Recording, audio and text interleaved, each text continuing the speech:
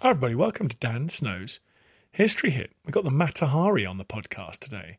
The legendary Mata-Hari. In fact, we don't have Mata-Hari because she was executed during the First World War, but we've got the very brilliant Julie Wheelwright on the pod, who's a writer who's been on this podcast before. Actually, she talked about women warriors through history, and she's a biographer of Mata-Hari. She's written a very successful book called The Fatal Lover, Mata-Hari, and the Myth of Women in Espionage, about the life of the spy, the woman executed during the First World War by the French. A woman who's fascinated and excited people ever since, almost still a household name. Been played by Marlene Dietrich and Greta Garbo on the silver screen, and yet who you will be unsurprised to learn the reality of the story bears very little resemblance to the myth that is portrayed. She was called Margaretha Zelia MacLeod, and she was from Holland. She would meet a grim end in front of a French firing squad in one of the darkest days of the First World War. If you want to watch documentaries as well as listen to audio, don't forget we've got History Hit TV. It's the world's best digital history channel. Like Netflix for history, hundreds of documentaries, hundreds of podcasts, exclusive podcasts, all sorts of things. The live weekly Zoom call when I can get the technology right. Very, very exciting. If you go over to historyhit.tv and use the code POD1, POD1, you get a month for free, and then you get your second month for just £1, euro or dollar. You can just check the whole thing out, see if you like it. I hope you do. Thanks for all your support. In the meantime, everyone, here is the fantastic Julie Wheelwright.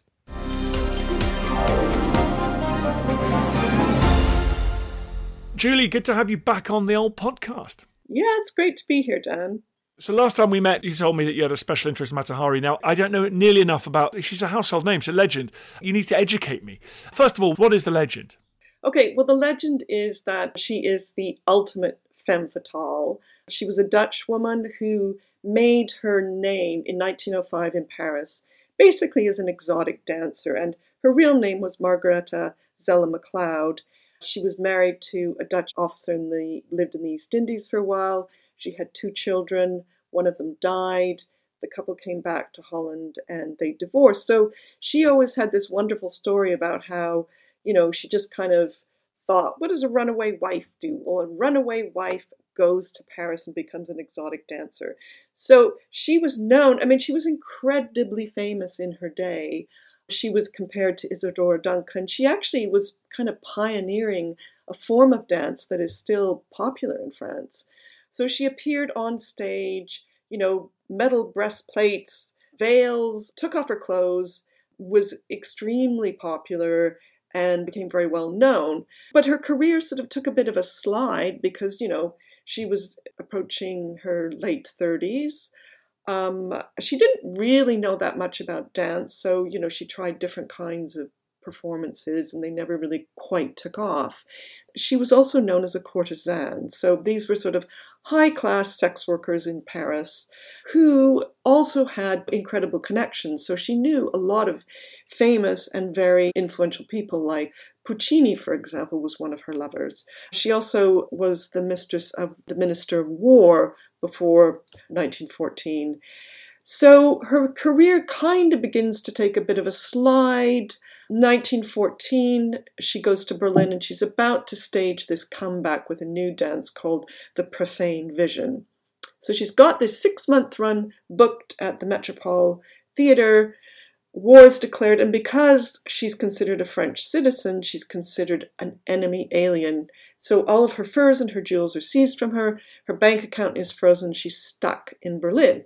So she finally makes her way back to Holland, to The Hague, and she is penniless. So what does she do? She looks up her contacts, and one of them was a banker named Van der Schlack. And Van der Schlack, we now know, actually had connections to the Dutch espionage service. So we now know that that's probably where her espionage career began, way back in 1914.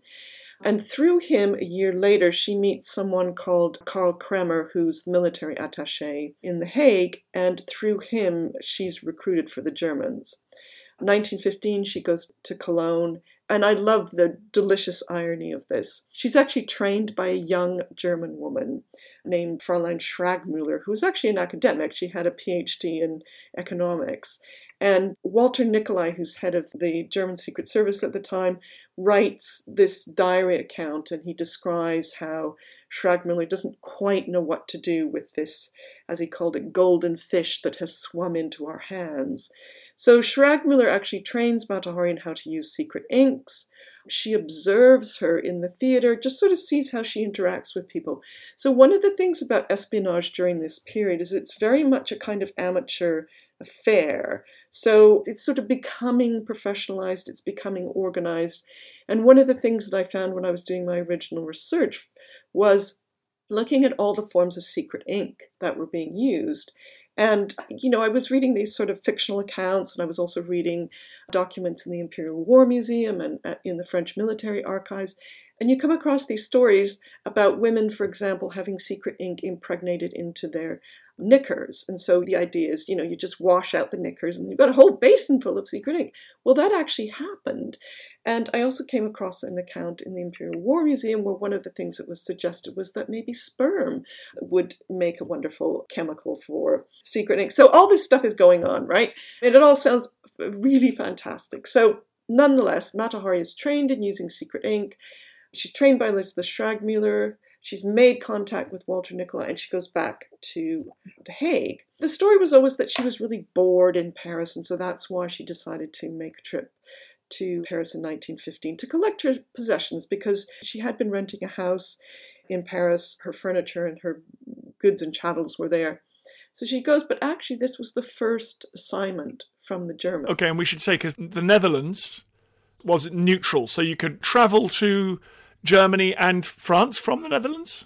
So she was able to travel between Holland and Germany, but to get from Holland to Paris, she had to come through the UK and through Spain. So the route would be from Holland. She ends up in Falmouth at one point by ship and then goes down to Spain and then takes the train back to Paris. So in 1915, she makes her first trip to Paris through the circuitous route. And by that time, the British intelligence service is already suspicious of her. But, they let her go. She makes her way to Paris. Her first report to the Germans, she writes from Paris in 1915, and she writes to her controller, a Captain Hoffman. She gives them this useful information that for the time being, the French had no intention of mounting an offensive against the Germans. So one of the things about Mata Hari's story is always that people have sort of either regarded her as being responsible for the deaths of 50,000 soldiers or as being a complete sort of flighty entertainer who really didn't do anything. But actually, this new information suggests that she did. So she writes this report in 1915 to her German controller about the Allies, rather the French, mounting an offensive against the Germans. The report would actually have been really useful to German High Command because it was then preparing for its attack on Verdun in February 1916. So she is paid for this information, 20,000 francs, which was, a lot of money at the time. And then it's in spring of 1916, she goes to Frankfurt, and that's when she's trained by Elizabeth Schragmüller, who's head of the French section of military intelligence in Antwerp. So then, spring of 1916, she applies for a transit visa to travel via the UK, which is refused because she's considered an enemy agent. But she ignores that, and she arrives in Paris in June 1916, where the French counterintelligence has already received a British report that she might be a German agent. So May 1916, she's back in Paris, and at that point she's actually being followed by two detectives, Tarlet and Monnier. She's not aware of this at the time, so she's not aware that she's under suspicion. And she also falls in love with a Russian officer named Vadim Damazlov, who she would always claim was the great love of her life. And she would also claim that because of this affair, she was actually hoping to marry this man, that he would enable her to retire from the sex trade and from spying.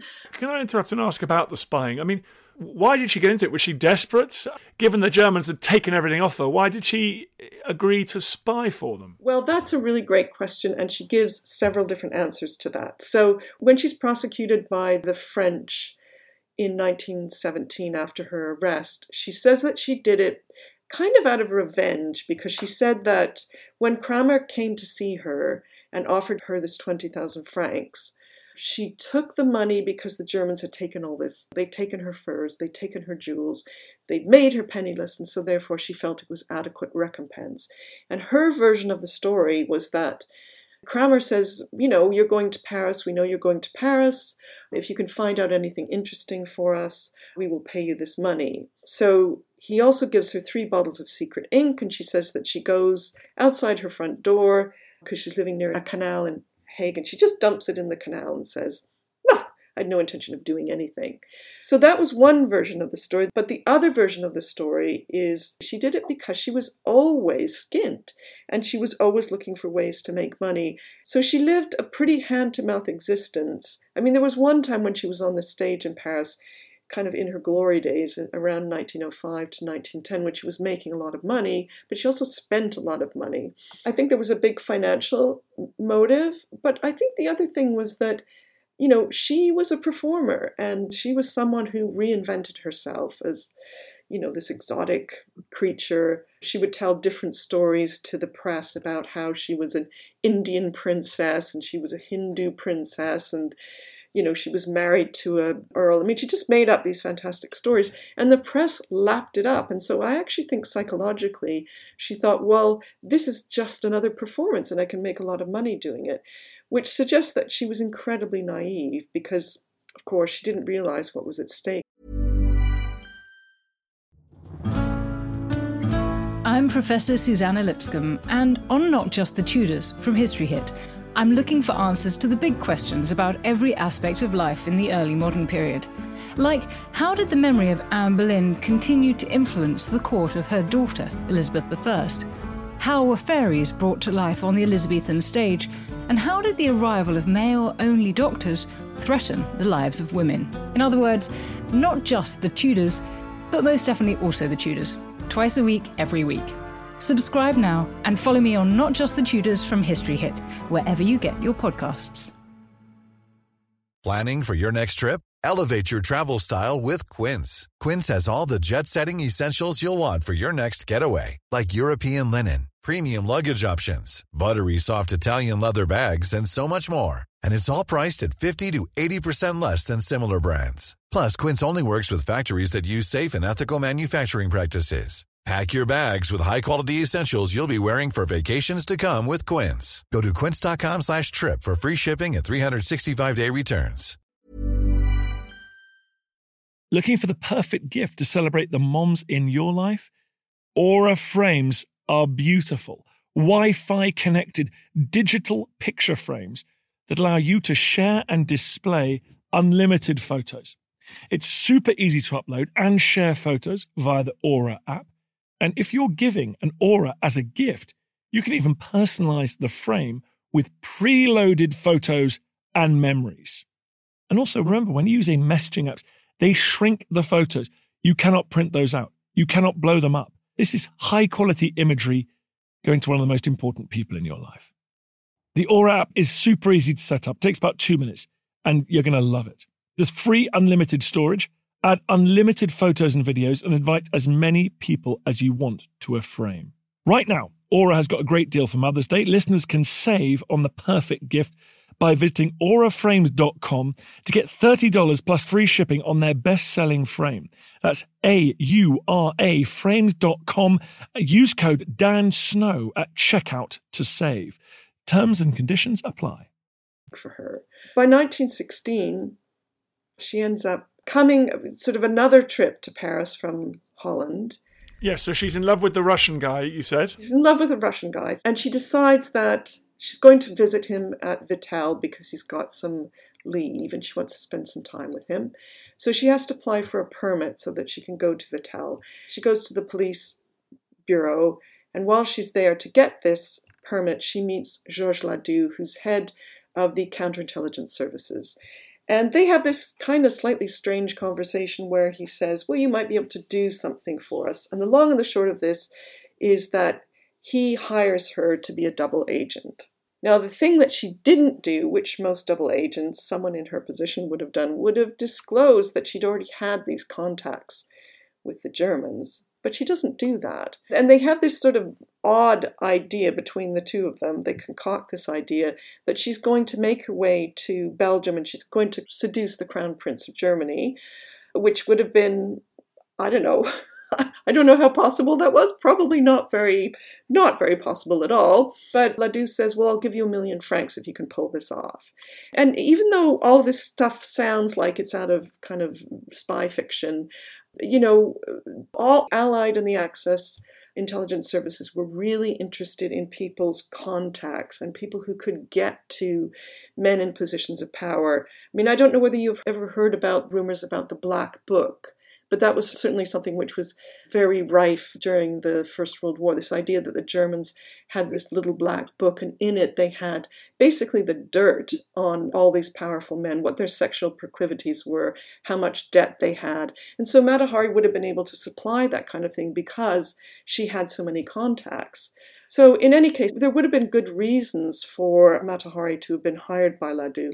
She goes to Vittel, she gets her time with Vadim, and then she leaves Paris on the 5th of November 1916, and she's traveling back to Holland via Spain. She's traveling, I love this because she gets picked up in Falmouth, and she gets searched and taken to New Scotland Yard, and she's traveling with 10 trunks of luggage. And that actually, I have to say, was one of the reasons why I wanted to look in. I just got fascinated by her because I read her file in the National Archives. And there's a list of all the contents of those 10 trunks. And I thought, who does that? Who travels around war-torn Europe with 10 trunks of luggage? In any case, she makes her way to Spain. And while she's in Spain, again, this illustrates how useful her contacts were. She sends a card to Calais, who's the German military attaché. And she goes to his office, and she basically gives him this false information, this kind of made-up intelligence. And he gives her made-up intelligence as well. But then she goes back to her hotel, and not writing anything in secret ink, but just in ordinary plain ink, she writes down this sort of report for Ladoux and puts it into the Hotel Post. Now, this is a really interesting moment because it sort of reveals whatever training she had with Elizabeth Schragmuller, she was a pretty poor spy. These are all things that you just don't do because, of course, Spain is also a neutral country, and there are hotel staff who are in the pay of the Germans, but they're also in the pay of the French. It gets back very quickly to Calais that Mata Hari is betrayed him, that, she is working for the French. So what he does is he sends a series of telegrams back to Berlin in a broken code. So he's writing in a code, a series of telegrams in a code that he knows the French can read. So he sets her up. She arrives back in Paris early 1917, and the 13th of February she's arrested and taken to Saint-Lazare prison and interrogated. The French are really quite brutal to her because the Saint-Lazare prison for women was also where they sent the prostitutes. She's chucked into a cell. The food is terrible. It's freezing. She starts to get sick. And, she's subjected to this continual eroding of her sense of self-worth and confidence through these interrogations where, she's continually being asked these questions over and over and over again. By May, Pierre Bouchardon, her main prosecutor, tells her about the telegrams, and that's when she cracks. And she says, okay, well, I did accept money from the Germans, but I was always a double agent. I was always really working for the French, and I didn't tell the Germans anything. By that point, her fate is in Bouchardon's hands. By July, she's put on trial. She's found guilty and is sentenced to be executed. Why did the Germans set her up? Because they thought she'd been turned by the French? One interpretation of why she would have been set up is that she had taken the money and she hadn't produced anything. She'd become dangerous. She'd become a liability, and they wanted her out of the way. So what happens then is you have almost this kind of perfect storm because the Germans want her out of the way, and for the French, it's a great propaganda coup because they've caught this spy red-handed. It's 1917. Things are going very badly at the Western Front, and she can be put on trial because she's a foreigner. So, she's from a neutral country. She's described as one of those international women. So there's a whole kind of layer of sexual politics going on as well. She's a courtesan. She's got this reputation as an exotic dancer. So there's no sympathy for her whatsoever. But it's really fascinating sort of reading the trial transcripts and reading, the press reports about Not so much her trial, because that was held in camera, but all the press stuff that appears immediately afterwards. And she's made into this kind of Messalina figure. She's responsible for the deaths of 50,000 men. She's kind of the epitome of the sort of woman that the French wanted to be rid of anyway, the kind of past, that decadent fin de siècle past. And when she's executed on the 15th of October 1917, she's executed in secret, so there are very few witnesses.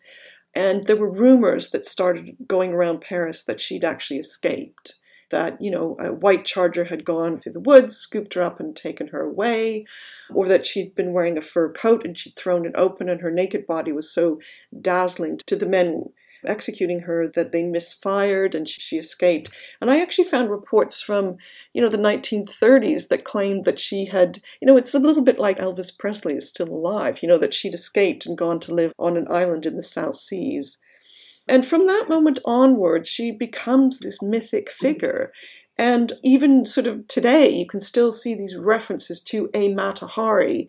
And really what that suggests is that there's this really powerful connection between the idea of a woman who betrays a man and a woman who betrays a nation, or a nation that's betrayed by these difficult, untrustworthy women.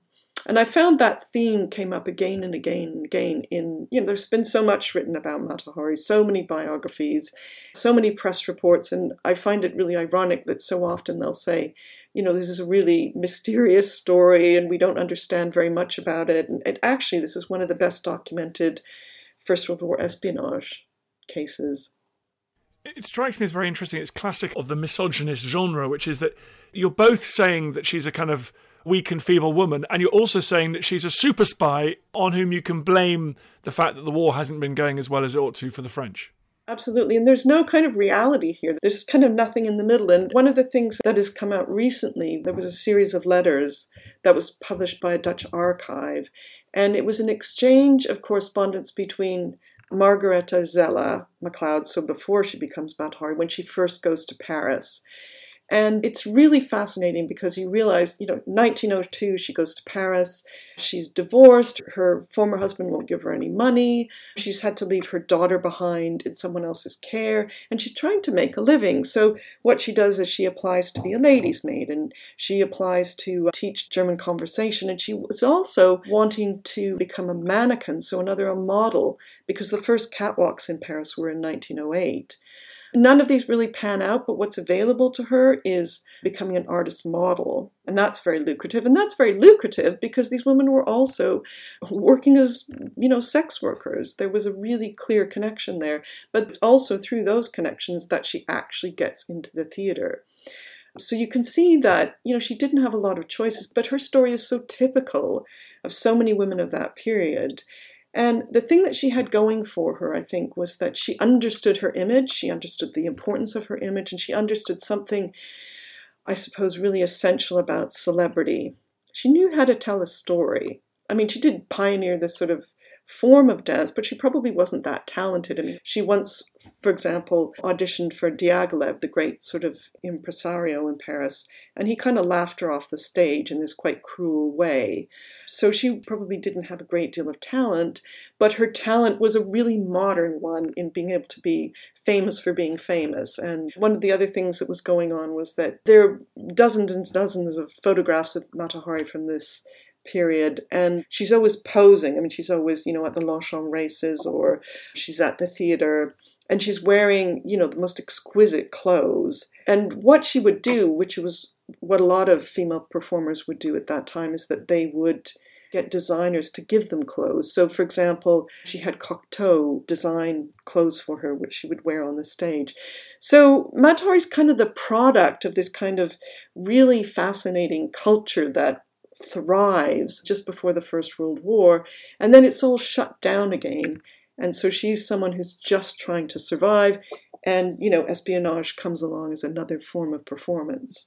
But the tragedy is she's executed, and really her career as a spy didn't really come to much at all, the poor thing.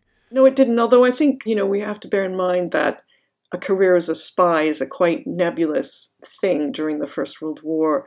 And there were women involved. I mean, it's so interesting to read about Elizabeth Schraggmüller because she probably was one of the most professional female intelligence agents, rather. There were a lot of people who would sell money for information. So I suppose they would be regarded as spies, but they're working at a very low level. So it would be sort of nannies or barbers, or women in the sex trade would also be selling information for money, but not in the way that Mata Hari was, because Mata Hari was actually trained and she was paid a lot of money and a lot was expected of her, and she did have, extraordinary contacts. Thank you so much indeed for coming back on the podcast and talking about Mata Hari, the myth and the reality. Obviously, you've got your most recent book out, but tell us any book that you want us to know about. Well, I suppose there's still some copies of of my book, my biography of Mata Hari. It's called The Fatal Lover, Mata Hari and the Myth of Women in Espionage. Perfect. Well, thank you so much for coming on the podcast. I feel the hand of history upon our shoulders.